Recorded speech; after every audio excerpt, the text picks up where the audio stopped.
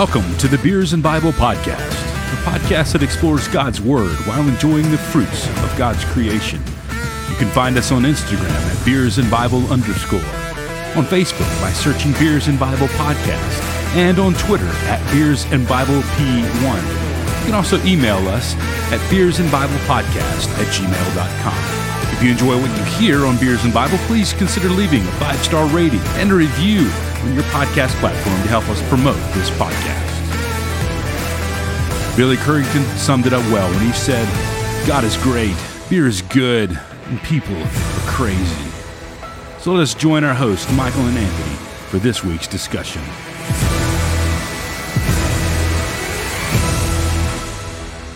Welcome to episode number 144 of the Beers and Bible Podcast. I am Michael.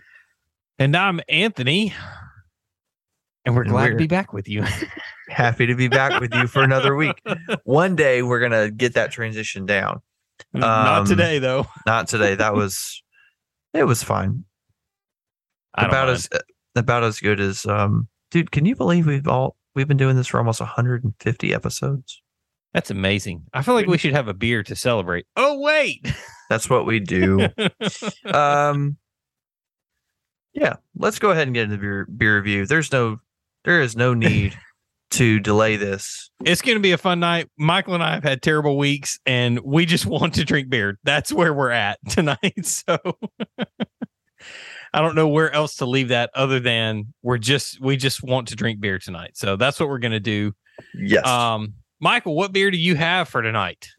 So tonight I have from the Three Taverns Craft Beer Company based in Decatur, Georgia. Craft Brewery, I'm sorry. Messed that up. Three Taverns Craft Brewery, still located in Decatur. I have the Rapturous Raspberry Sour Ale. Watch out. The dispensationals are coming with their raptures and stuff. Well, it's okay. I'm not, you know what? Let them come. So the website, 3tavernsbrewery.com, has a description here. The literal fruit of our Sour Asylum series, Rapturous seduced palates from the first pour, earning it the honor of being our first canned sour. A lacto-fermented sour ale matured on raspberry puree with a wheat and Pilsner malt base. It refreshes with a tart and alluring fruit-forward flavor profile. This is a 5% ABV, and I'm not seeing IBUs anywhere on the can. I actually have another beer in this Rapturous series in the fridge. I'm going to be honest, that sounds like it is right up your alley. It does. And if this is good, you guys may be hearing me crack open a second. It's a different flavor. I only got one of each, but if this is any good, we'll see what happens. We'll see what happens. I've already got plans for another drink after we're done recording anyway. So maybe I should pace myself a little bit. When I say it's been a long week, it has been a long week for us. Yeah. Work stuff notwithstanding, my son won't stay in his bed. So we get to wrestle a 4-year-old each night right now, which is so much fun. Yeah. So anyway, Anthony, what are you drinking?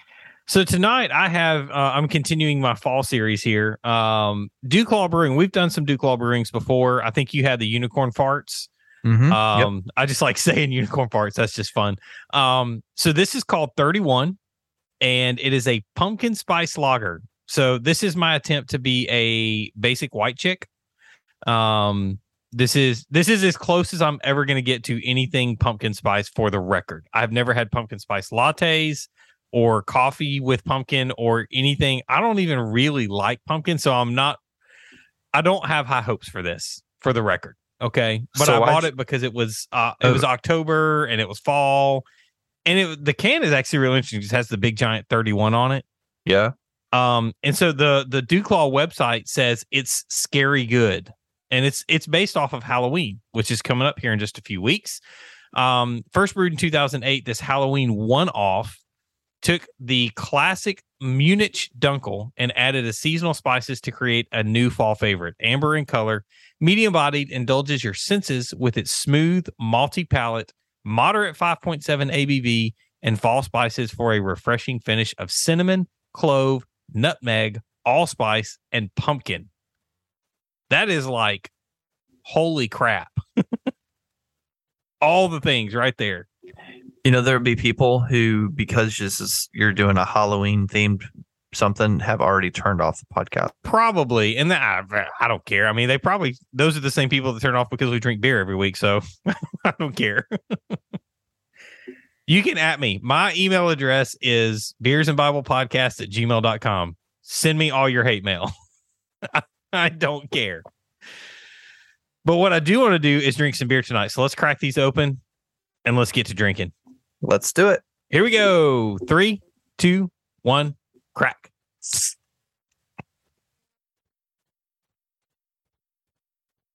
There's literally no smell in this thing. I'm going to pour it out and see if it smells anymore. Mine it's got a good color though. Mine just smells like a sour, which is what it should smell like. It looks like pink lemonade though. Well, that's cool. Not a huge fan of pink lemonade. Actually, I'm not a huge fan of lemonade in general, but there you go. Oh, that's cool. Maybe it was actually the coaster or the light behind it made it look like pink lemonade. It looks more like a regular beer. This thing looks a little, I don't know, it's kind of hazy. Yeah, I'm about to say, that's got an interesting tint to it. It does. So the smell is, it smells like fall just blew up in my nose. Like you walked into a, what's the name of that store? Hobby Lobby? No, like a Home Goods or a TJ Maxx. Not TJ Maxx. It's Home Goods, I think is what it is. I hope this is not what like pumpkin spice lattes smell like. That's really interesting. I don't know if I've ever had a pumpkin spice latte. I like pumpkin pie and pumpkin bread and that kind of stuff, but I don't know if I've ever had a pumpkin spice latte. I don't know. I'm not a huge fan of pumpkin pie. And at Thanksgiving time, they do like pumpkin pie flavored coffee creamer. We've had that before. Yeah, I've never had that. It's not terrible. So, well, let's drink them because I'm really intrigued by this. I don't know if I'm going to like this or not. I might be sending 5 beers to my favorite basic white chicks, but whatever. All right. Well, bottoms up. Bottoms up.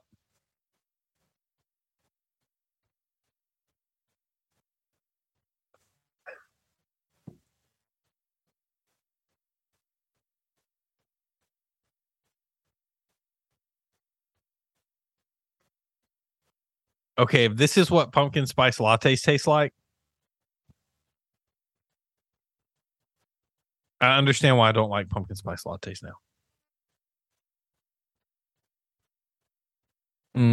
This is not going to be good. Wow. That was pretty negative right there. I'm going to full on say that this is probably not Duke Law. This is 100% on me. And I'm willing to accept that. You might like, if you like pumpkin spice stuff, I'm going to venture to say that you might like this. So, but all right. The best way I can describe this beer, I feel like I'm drinking a tree. That's given your description of how it smelled, that's actually pretty accurate. Yeah, so like drinking a tree is probably the best description. Not You're like a Christmas tree either. You're getting your fiber. Right, that I don't need. That was more information about you than I needed to know. Okay. I've never been a fan of pumpkin spice things. So I threw that out there from the beginning. I did not have high hopes for this. I threw it out there at the beginning. I bought it because I thought it would be fun. It's a lager. It's not an IPA, so it's technically not banned from the podcast like IPAs are. But I don't know. Like, if this is supposed to be what pumpkin spice tastes like, then I'm really glad I've never had anything pumpkin spice because this is just, it's not good to me. The flavor of it is not good. again, if you like pumpkin spice, you might like it. I don't, and so I clearly don't like the flavor. The texture is good though. The consistency of the beer is good. It's on point there. Like it's a lager. All of that side of it is really good. The only thing I don't like about this is the actual flavor of it. Okay. So, I mean, I probably set myself up for this, but this is a 2.5 Luther beer for me. It's the flavor is just, it's not good for me, but I don't like pumpkin spice. So there you go. Take that with an asterisk beside it. For what it's worth, you might like it. You might give it 5 Luthers. I don't know. For me, no, it's not good. So the way you were talking about it, I thought you were going to go down to like 1.5. like that's what I thought you were going to rate that. It's possible, but I will at least keep it higher than a Kalik or a Bud Light. But I'll be 100% honest. I would probably drink Bud Light before I drank one of these. You did say there were some redeeming qualities, like the texture was good, and it's obviously a lager and all that stuff. So yeah, DuClaw knows what they're doing. They have brewed it correctly. It's strictly based on the flavor that I don't like it. You shouldn't have purchased it, is what you're saying. Probably not. Yes. Okay. I have 5 more to drink, and I'm not very happy about it. I might just pour them out. He's not going to purchase pumpkin spice beer anymore. No, I'm not. So that's the pumpkin spice. I don't like it. How's your dispensational rapturisms going over there? Oh, gosh. Inside jokes for days there. No, so this is really good. It tastes very much like No Crust to me. Ooh. Except for it is like a sour version of No Crust that doesn't have peanut butter. Okay. It's got like the berry flavor and it's very weedy. It's very bready. Yeah. Okay. But it still has that sour finish at the end. And I mean everything about it is very much on point for a sour. I'm having a really hard time going all the way to 5 though. Yeah. Sours are great. Sours are in my wheelhouse. I think I've got like 2 or 3 more different kinds in the fridge. I am going to land at 4.5 Luthers. The flavor is great. The texture is good. It is exactly, maybe it's the lacto. It was brewed with a lacto fermented sour ale. Maybe that's there's something that just seems a little, I don't want to say off because it's still very good, but it's just something that seems just a little like out there. Yeah, if that makes sense. That maybe it doesn't fit. Like everything it could be better. Like if you took, I mean, maybe that's, I don't know. If you took that part out of it, like I think it would be a 5 Luther beer. As it is, it's a 4.5, and it's very good. And Decatur is, how far away is Decatur? That's pretty close. That's like an hour from you, isn't it? Yeah, Decatur's about 45 minutes away from me. So okay. I can make a trip down there for that. There you go. So anyway, but yeah, 3 Taverns Craft Brewery and the Rapturous Raspberry Sour Ale getting 4.5 out of 5 Luthers from me. Well, there you go. There's a couple of beers. The 31, claiming to be good. Not so much from my opinion, but again, I don't like pumpkin spice. So 2.5 Luthers from the DuClaw there. For me, 4.5 on the Rapturous from Michael. Mm-hmm. I'm glad that yours was really good. So I'm in a bit of a good run here. You are. Yeah, you are. 4.5. Mine have been spotty. I've been on a downhill slide for a while now since the sour peach.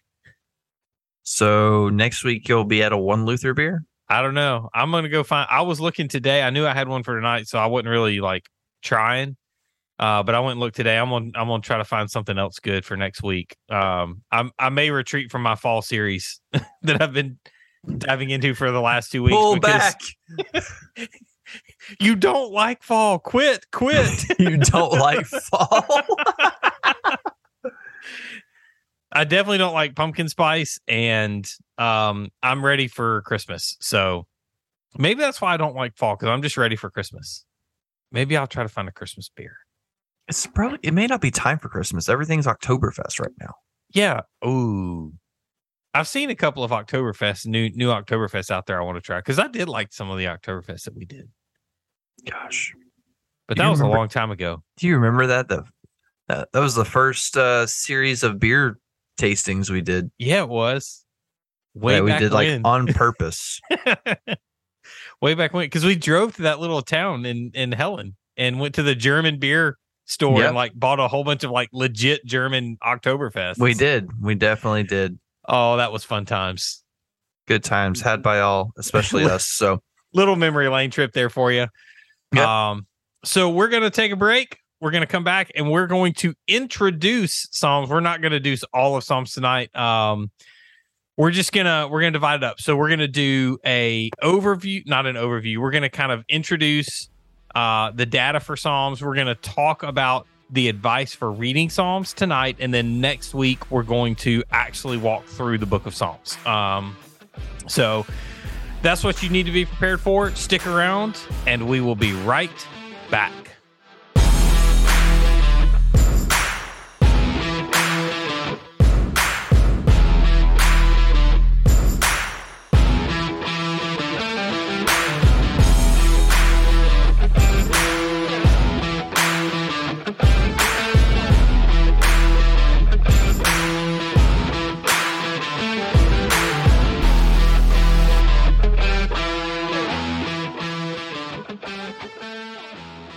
Welcome back to the Beers and Bible podcast. As Anthony alluded to before that break, we are going to divide the book of Psalms into a couple of weeks at least.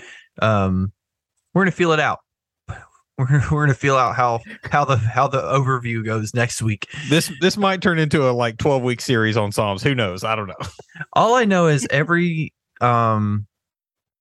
I feel like I've mentioned it before, but the church we were a part of did a Psalm 119 Sunday PM series. Mm-hmm. And that thing lasted like 18 months. Yeah. But it was also because they didn't have service every single Sunday night. So there was some other like factors into why it took so long. But at the same time, like that's just one book of the Psalm. Like Psalm 119 or one chapter. Psalm 119 took a long time. One of my favorite things. So the church that I'm involved with, I've been involved with it for a while, and we teach. So our church teaches basically verse by verse. We teach exegetically through books of the Bible, and we decided, or the staff decided at this one time that we're going to walk through the book of Ephesians. So as we were walking through Ephesians, you know, it's like 5 or 6 chapters. They were thinking like one chapter a month. And so they're like, oh, sure, we could do the book of Ephesians in 6 months. No problem. That seems logical. That seems reasonable. 18 months later, we finished the book of Ephesians, and they were like, yeah, we probably should have planned that out a little bit better than we did. It was fun times. But now we spent 2.5 years in Exodus. So yeah, but it's so good. Like the exegetical versus the eisegetic, like, or the topical, or, you know, the jumping around, not like, to me, it just paints a much clearer picture of the overall story of Scripture. Yes. Because obviously, like, I'm sure on Sundays when your pastor was preaching from Ephesians, he wasn't just referencing Ephesians. He was pulling verses from all over Scripture. Oh, yeah. So, you know, your main body text may have been in Ephesians, but they're going to weave other verses and stuff into the sermon. So it's cool to see how all that is tied together, and gives you a much better idea of the overall story of Scripture when it's preached that way. Yep. Versus you walk in and you don't know where you're going to be. Yeah. What's the topic sermon for this week? How to live a better life. Oh, fantastic. My Sorry. church. So my church, this will probably reveal what church I'm a part of, but we've been going through the Jesus Storybook Bible. They've been Dude, that thing using is that. awesome. They've been using that as the reference point for Sunday mornings. That's amazing. I And love so- that thing. And they've been going pretty much like in order. So, and then obviously it's not like not every single verse and every single story Mm-hmm. in the but it hits all the main ones, and then they kind of Yeah. tie it into what the main point of the day. And that's been really cool because it's a new perspective that I've never Yeah. never Sally seen. Lloyd Her. Jones, man. That I read this Jesus Storybook Bible to my kids a lot of times when they want to hear a Bible story or something like that, Mhm. or if we do nighttime reading. Yeah. I love that thing, man. That thing is awesome. That's great. Yeah. So anyway, that we cannot have too many rabbit trails tonight. I just No, we realized can't. we just had like a 10-minute rabbit trail. So all right, Let's so talk about Psalms. yeah. So Psalms tonight we're going to do like the first half of our what we've been doing each Mhm. week in our book by book walk through the Bible. So we're going to present the orienting data and then the reading advice this week, and then at least next week, possibly longer. We haven't figured that out yet. We will actually walk through the book of Psalms. So Yeah. let's get into it. So Psalms, as most of you, if not everyone knows, is a group of short poems and songs that serve as a hymn book for the Old Testament nation of Israel, and specifically for Second Temple Judaism. Mm-hmm. And historically, the book of Psalms covers from about 1000 to 400 BC. Yes. And when you're reading the book of Psalms, you'll notice that they fall into different kinds or types of Psalms. Mhm. Some people think, or some people believe there's more, some people think there's less. For the sake of our discussion, we're going to put the types of Psalms into 6 types. Mhm. And we'll walk through those together here. So the first one is praise, Psalms of praise. Mhm. These are otherwise known as hymns. They are songs of pure praise to God, sung when our orientation and relationship with God is stable, calm, untroubled. And then when you think of Psalms of praise, you can think of these as general calls to worship. They address God's rule as the creator. They exist as an author's personal moments of adoration. So the praise psalms are typically like, not like, well, maybe so. Things are going good. I'm going Yes. to worship God because things are going good. Exactly. Yeah. When you read these Psalms, you're like, man, this is encouraging. This is a great thing. Like, Mm-hmm. and a lot of the Psalms are tied to maybe like a specific historical event. So let's take, for example, Psalm 91. A lot of people recognize Psalm 91. David repents, create in me a clean heart, O God. So that Psalm is specifically tied to Nathan confronting David about his sin with Bathsheba. Mm-hmm. Okay. So like think about it, like there's an actual event. So a lot of times, and this is what's cool about the Psalms. A lot of times you'll hear a song and you're like, man, I really enjoy that song. And then you'll listen to the person who wrote it, the artist who wrote the lyrics, maybe the melodies and things like that. They'll talk about what led them to write that song. Mm-hmm. And then when you hear the story about it, you're like, man, that makes that song even more like you have a deeper understanding of it. Yeah. Okay. So learning, and one thing we're not going to do is we're not going to take like psalm by psalm and tie every individual psalm to an actual historical event. Okay. Could we do that? Yes, we probably could, but that would be, I mean, we'd be like 100 weeks in Psalms if we did that. So, but just realize that the majority, if not all of the Psalms, are actually tied to something that happened in the nation of Israel that led to whatever it is. You know, we're going to talk about these different types, but whatever the Psalm is about, there more than likely is an event or something that happened that led somebody to write down this song that they would sing about whatever it was. And so, yeah, Psalms of Praise, that kind of introduces everything. And then the next one that we have is Songs of Lament. And so Psalms of Lament are prayers that are given to God in times of pain. And we've done the study of Lamentations. We've talked about Psalms of Lament. We reference the Psalms a lot through our study in Lamentations. And these Psalms are really presented when our relationship with God is troubled. And that, I mean, you're going to see David or whoever the psalmist is crying out, God, why, where are you? What are you doing? You get that kind of thing, like somebody's distant, God is distant from them, and they're feeling somewhat abandoned. You get those feelings when you read the psalm. Yeah. And though a lot of times every song of lament really begins at this, like, I'm troubled state, by the end of the psalm, a lot of times they're turned to almost like a psalm of praise or a psalm of thanksgiving, which we're gonna talk about Psalms of Thanksgiving later. So you have this. And remember our study on lament. Like, it should always lead you to trusting God and leaning on Him and trusting Him, and that's what prayer and praise and thanksgiving and trusting is. That's the natural outflow of this song of lament. Another, I guess, kind of tied to a song of lament, they call them. You may have heard them called imprecatory psalms. When you're in a time of trouble, a lot of times it's because somebody is attacking you or hurting you, or you're being attacked. And so when you hear about imprecatory psalms, they can be tied to Psalms of Lament a lot of times, because you'll hear David say things like, or the psalmist say things like, I want you to, like, destroy those people because they're awful and they're terrible. And think about imprecatory psalms as when we talked about raising your complaint to God in our lament series.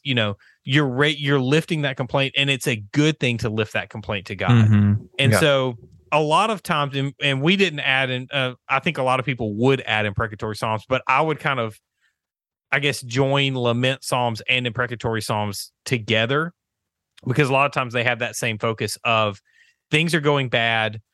I need you to smite people, God. Let's every time I think about that, I think about the movie Bruce Almighty when he's like, "Smite me, almighty smiter." Sorry. But it's a great movie. It is a great movie. I love that movie.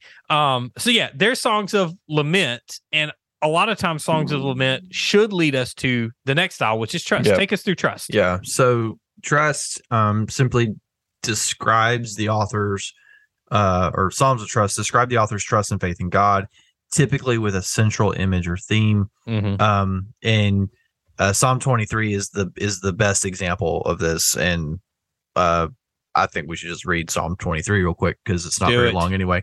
This is David wrote Psalm 23. So here we go. The Lord is my shepherd. There is nothing I lack. He lets me lie down in green pastures. He leads me beside quiet waters. He renews my life. He leads me along the right paths for His name's sake. Even when I go through the darkest valley, I fear no danger, for you are with me. Your rod and your staff, they comfort me. You prepare a table before me in the presence of my enemies. You anoint my head with oil. My cup overflows. Only goodness and faithful love will pursue me all the days of my life, and I will dwell in the house of the Lord as long as I live. Yep. I love that psalm. Yep. That was the Holman Christian Standard. It was a little different than probably what you're more used to, but we see the central image being God being David's shepherd, and God leading David beside quiet waters, God letting him lie down in green pastures, God renewing his life, leading him along the right paths for His name's sake. God's rod and staff comforting David. Yeah. And we see this imagery all throughout that psalm and in Psalms of Trust, where the writer is trusting God so deeply. So they're trusting God even in the hard times. Yeah. not just in the good, like when with the Psalms of praise that we talked about earlier, but when you get into this, like, and I think this is cool. We're going to see how the Psalms kind of tie all together too. You have Psalms of praise that lead to trust. You have Psalms of lament that also lead to trust. And then flowing out of your trust, we're going to see the Psalms of thanksgiving, which is the next type of psalm. Yeah. So Psalms of thanksgiving would probably be similar to, very similar to Psalms of praise. When you're reading them, you're going to think, oh, they're giving a lot of praise to God. They celebrate, what God is doing and who God is. But when they do this, they share narratives of God's goodness. A lot of times they talk about honor very specific things that he has done. And they could even include things like unanswered prayers or stories of deliverance, and talking about kind of almost like a modified history lesson. And, a lot of times when I think about like Thanksgiving, what is Thanksgiving? Well, Thanksgiving is remembering the things that you've walked through, come through, the events that have happened in your life. Even in the United States, we think of the actual holiday of Thanksgiving.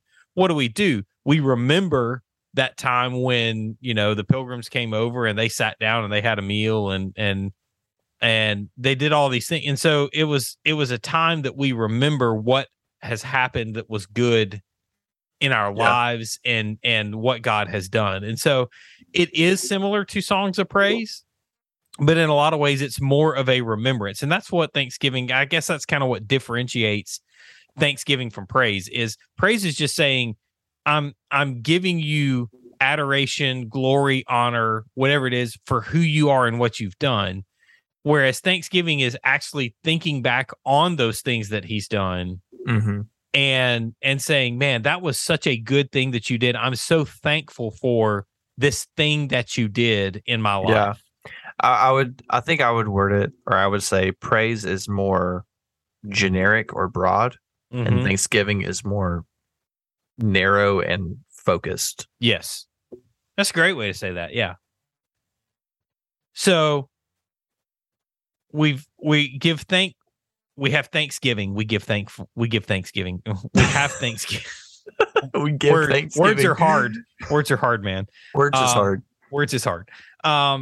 So we have Thanksgiving, and then that it doesn't really tie to it, but those Thanksgiving things should lead us into wisdom. And these last two are kind of off to the side a little bit in what they are, but let's hit these last two. So the next one is wisdom. Take us through that one.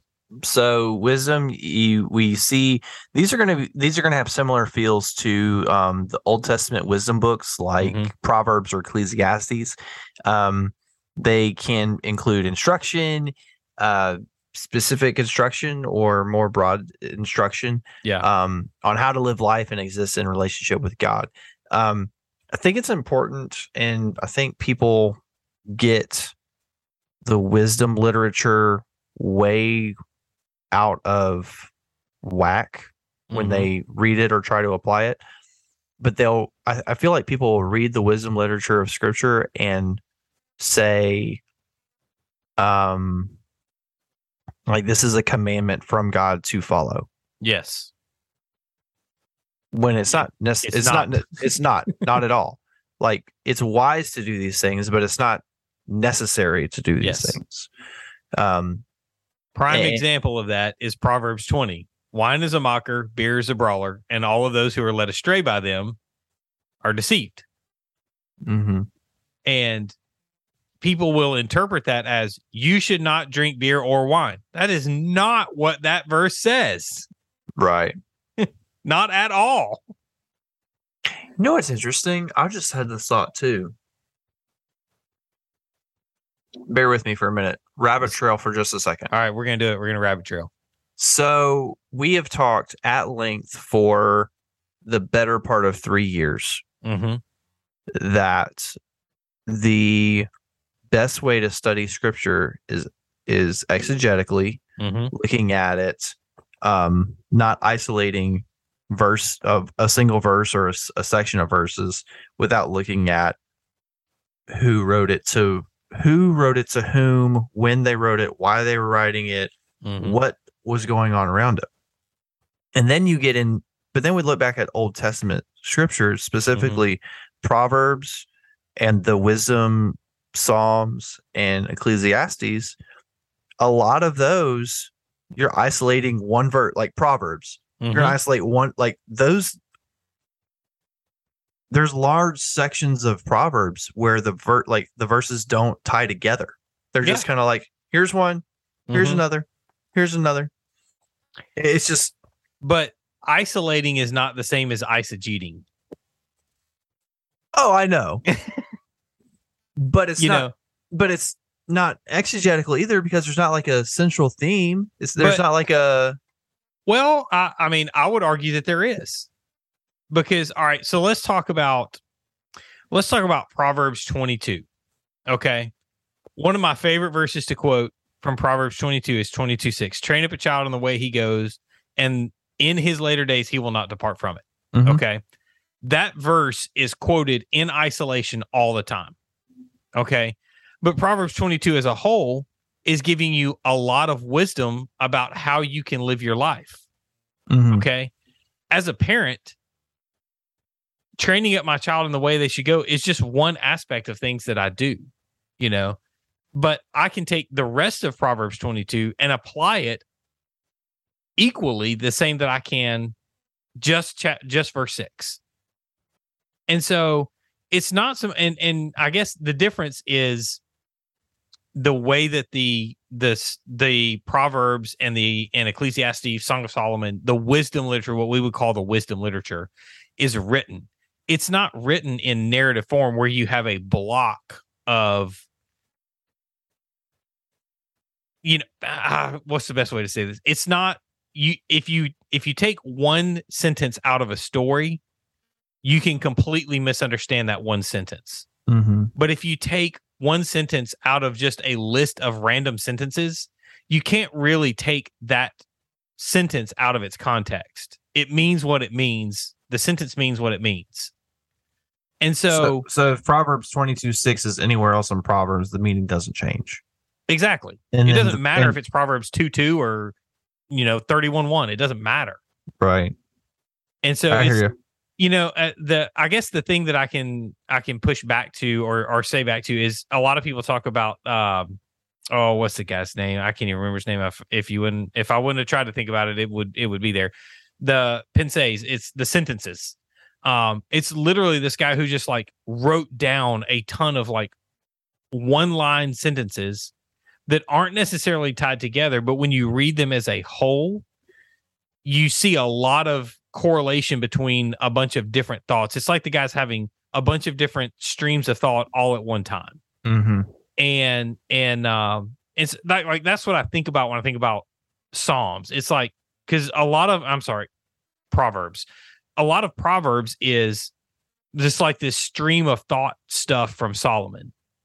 And so that's why you get these these are just a litany of one-liners. And when you're talking about Psalms of wisdom, that's really what you're talking about is these kind of one-liners. Now, the thing about Psalms that's going to be different when it comes to wisdom is this stream of one-liners is probably going to be predicated from or based in an event, like we talked about, an event that has happened that led the psalmist to write something down.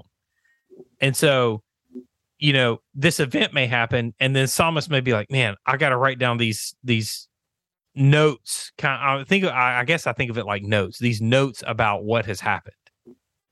And so it's not that you're isolating one thing, but that you are saying this one sentence is true. And it's true in this larger historical context. Does that make sense? A little bit. Okay. I hope it does. I see what you're saying. Like, I was just pointing out like the irony of that. Yes. Like, we've told people not to isolate scripture or eisegete scripture over and over and over again.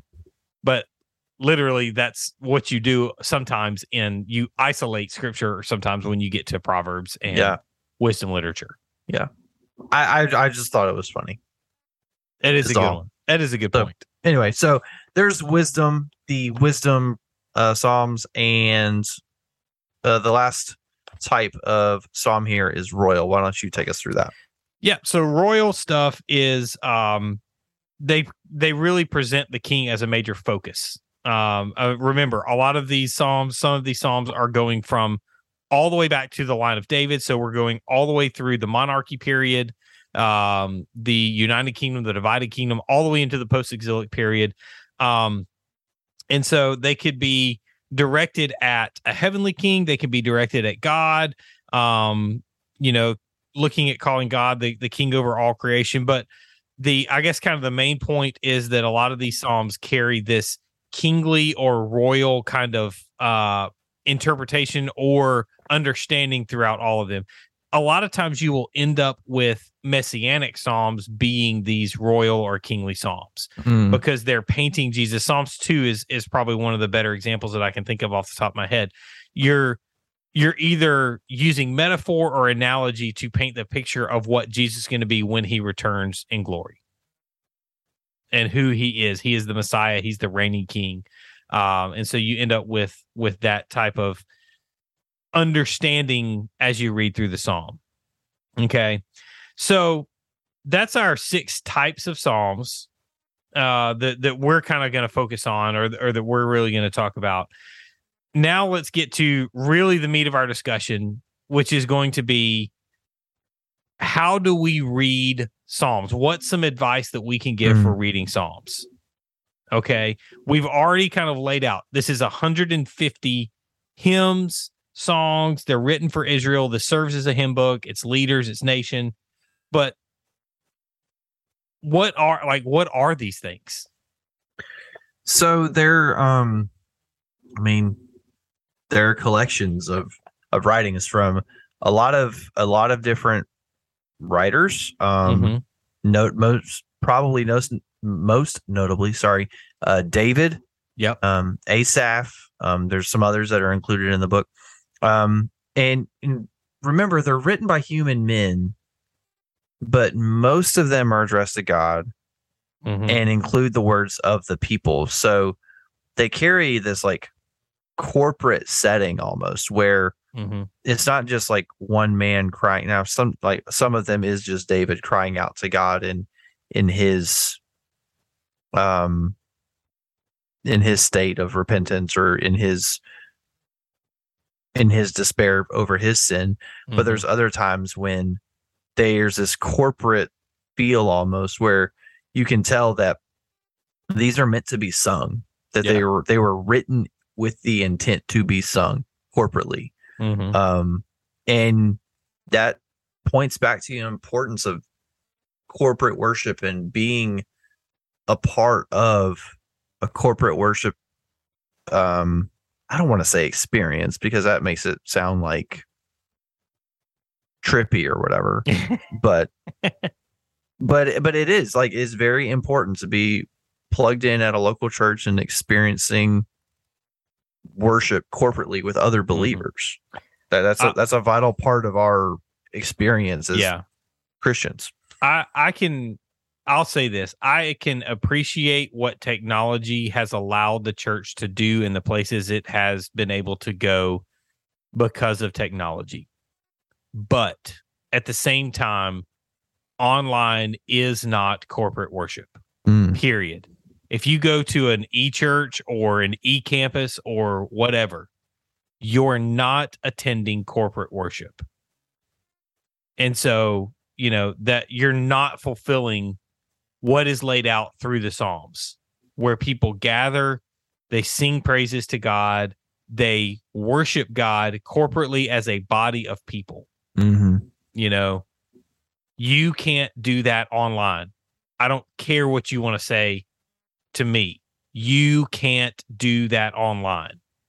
I understand there are times when you have to visit online, you're traveling, whatever. You're sick, I understand, but that should not define how you attend church. Yeah. I'll leave it at that. But you're right. It is corporate, and to tie it to a couple of things in the New Testament, Colossians 3:16 and Ephesians 5:16, singing psalms, hymns, and spiritual. Paul is exhorting the church in those two letters, the church, to sing psalms, hymns, and spiritual songs. Yeah, and the only way you can do that is to be together. So there, on the corporate aspect, but the other thing about it is the Psalms are very theocentric.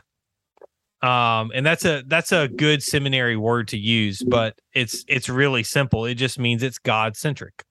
Yeah. The Greek word for God is theos, and so theocentric. It's centered on God. And even when you have David complaining about things, or the psalmist saying, woe is me, or why don't you hear me, God, or crying out in lament, whatever it is, the focal point of all of these psalms is God. Yeah. Put that into a context of the songs that we sing today. Are the songs that we're singing today at your church, are the songs that you're singing God-centered, or are they man-centered? Are they singing things like, you are holy, you are worthy, God, you're describing attributes of God, or I'm so blessed, I'm so grateful, I'm so this, what are you saying when you sing a lot of the songs that you sing in church when you're in corporate worship? Think about it. Look at them, because these kinds of things matter. Yeah. So, but if they're theocentric, then they have to be focused on God, and so they have to be put into a certain time period or a certain time frame. Yeah. And that's what a lot of these Psalms do. Yeah. So the Psalms, a lot of them look back on the time before the exile. Mm-hmm. And even though that is true, they're looking back on events from the past. They're being sung post-exile. Yeah. Specifically when you talk about in the Second Temple, in Second Temple Judaism. And we look back, we go back to Chronicles and Ezra and Nehemiah and see that there's this focus there on musicians and the temple. And the focus is much more easy to understand now in light of getting the Psalter, getting this hymn book. Yeah. And remember, this is all kind of happening around the same time. Like, it's all kind of woven all together. And so it's not out of place. It's just not written all together. Yeah. So. Yeah. And, it's, again, like we said a couple of weeks ago and kind of leading up to this, we've kind of walked all the way through the time frame of Israel, and then we're going to kind of go back and kind of rehash this a couple of times. When we talk about the wisdom literature, we're rehashing it. We're going through the prophets, we're rehashing it. And so the things we're talking about things that have already happened, really, that we've talked about on this podcast before. And so, but what this does is exactly what you just said. It gives you an understanding for why they wrote the Psalms. Yeah. They wrote the Psalms as an expression through music of what they had come through, and the reforms of Ezra and Nehemiah, and this time frame that it's actually being written. Yeah. Some of the Psalms, not all of the Psalms. David wrote a lot of the Psalms, and obviously he's way back there. But as this Psalter, what we call the Psalter, is being compiled and put together, that's when you see this whole thing come together as a cohesive hymn book, like we've talked about tonight. And as a book, it is compiled into, really, we have 5 different books, and these are not chronological. These are not, there's really no rhyme or reason other than the order that they're put in and the way that we read them today. Okay, but we have 5 different individual books. Books 1 and 2 are mostly about the Davidic time, the monarchy, that early 1000 moving forward into that time frame. After Saul, you have David as the king under Yahweh, under God, and God's ultimate kingship. And then book 2 really specifically focuses on the role of Jerusalem as God's presence, the place where God is to be worshiped. And so we have that's books 1 and 2 of the 5. Mhm. So talk a little bit about book 3 and what it takes us through. So book 3 looks at the time of exile and the post-exile period. Mhm. And it really, we see the questions why and how long come up a lot in this part of the Psalms. And that's a recurring theme over and over throughout book 3 of the 5 here. And then we get into book 4, which is a contrast to book 3, because you see the themes of thanksgiving and praise of Yahweh's kingship. And this, it shows the cycle of Israel again, the repeated cycle of praise, sin, repent, or praise God, sin against God, fall away from God, repent, praise God. Like the whole, it's another picture of it, which we've talked about for several weeks now. So that's book 4 is more on the themes of thanksgiving and praise, which we dissected earlier. Yeah.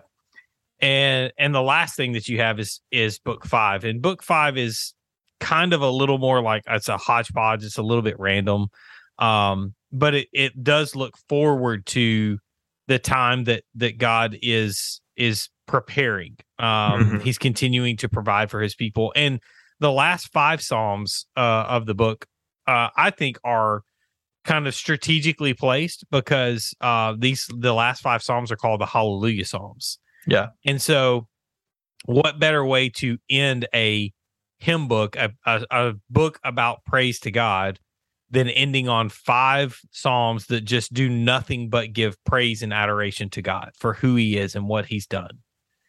And so that is a very, very 100,000 foot overview of Psalms. And we are going to dive a little bit closer and kind of walk through some of the Psalms next week, which is why we wanted to do this. But I think that's a good place to kind of just set it.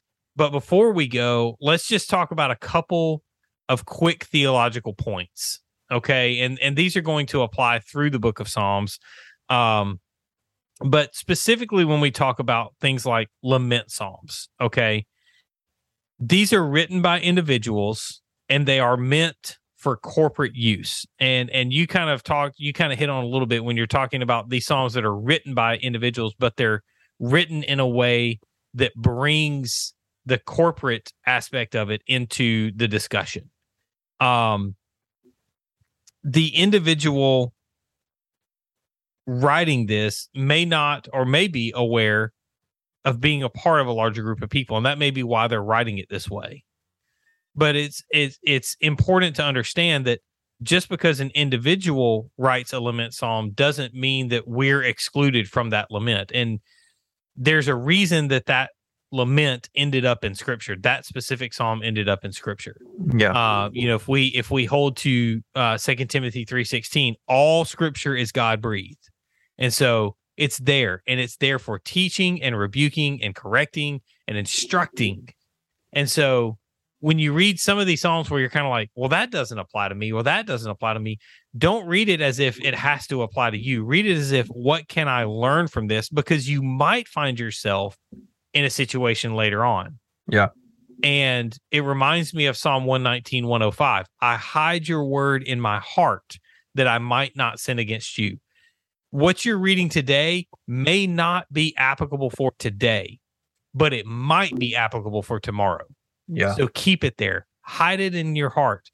Even though it seems weird, even though the genealogies of 1st and 2nd Chronicles seem boring, hide God's word in your heart, because you never know when you're going to need that knowledge. Mm-hmm. And if it's there, then you're just like Jesus was when he was being tempted by the devil. The devil says, "Oh, but the Bible's scriptures say this," and Jesus is like, "Yeah, but they don't mean that, and here's what they actually say, Right. And so if you don't have the God's word hidden in your heart, that you're not prepared to give that answer or that reason. Right. And so focus on that one, especially when it comes to lament psalms, when we talk about those theologically. But the last thing is the theocentric nature of the psalms should serve as a reminder that God is the creator of all things and therefore the Lord of all things. And this should remind us as the reader that God's character, especially his faithfulness, his goodness, and his righteousness, are on display throughout the entire book of Psalms. And we need to look for that. We need to see that. We need to respond to that. And it is a great, it's a great way for us to see God working in our lives. Yeah. So there you go. There's a partial introduction to Psalms.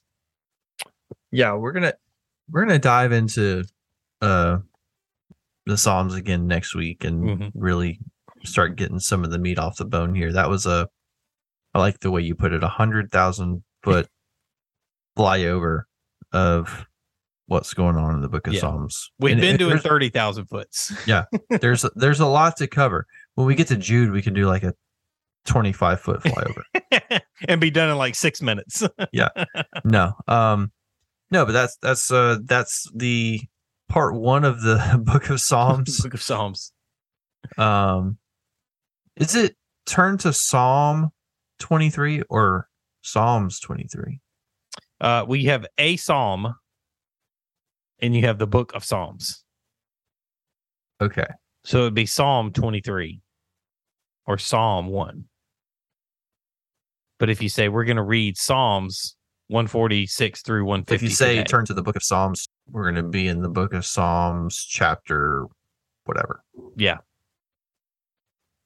makes sense. I feel like I've heard it both ways. So, there you go. I don't know. Well, Michael, will you pray for us tonight? I certainly will. Let's do it. And God, thank you so much for who you are. Thank you for your great love for us. Thank you for how you have placed every single word on every single page in every single book of the Bible. And God, and we thank you for the book of Psalms and the discussion we were able to have tonight. God, I pray that you have encouraged others to dive in and begin reading the book of Psalms. God, I know that that I personally am challenged to get into the book of Psalms and start reading those, just so I can know what's going on there, God. And I just pray that you challenge others to do the same. We thank you that you have breathed every word, every dotted I, every crossed T, God, that every word in the Bible comes from you. And so we can take it and use it for instruction, for growth, for proof, for just becoming better husbands or wives or fathers, mothers, workers. God, I pray that you just keep us focused on being more like you each day.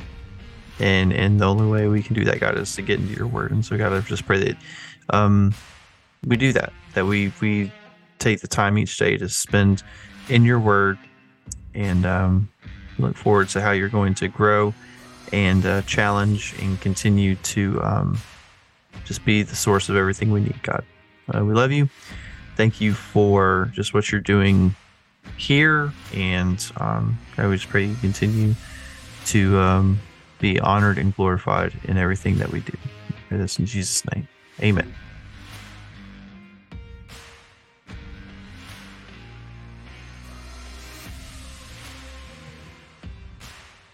If they want to reach us on social media places. I didn't hear you say amen. I didn't say amen. I was just pointing at you. Oh, gosh. I thought, okay, was that my cue? Amen. There you go. And Anthony, if Gosh, we've got to communicate more. Oh gosh. Okay. Anthony, if our listeners want to find the Beers and Bible podcast on social media, or if they want to reach out to us via email, how would they do that? They would find us on Instagram at Beers and Bible _. They would find us on Twitter at Beers and Bible P1. They would find us on Facebook by searching Beers and Bible Podcast. And then they can email all of your hate mail and suggestions to beersandbiblepodcast@gmail.com. And that's where you can reach us on all of social media platforms, because that's all we have. And that's all we're going to get. We're not getting TikTok. Sorry. We're not cool enough to get TikTok. Also, we don't post enough on social media to get TikTok. So take that for what it's worth. These are all facts. So, well, I hope your beer stays cold, but most importantly, I hope your Bible stays open this week. And we will see you later. Peace out.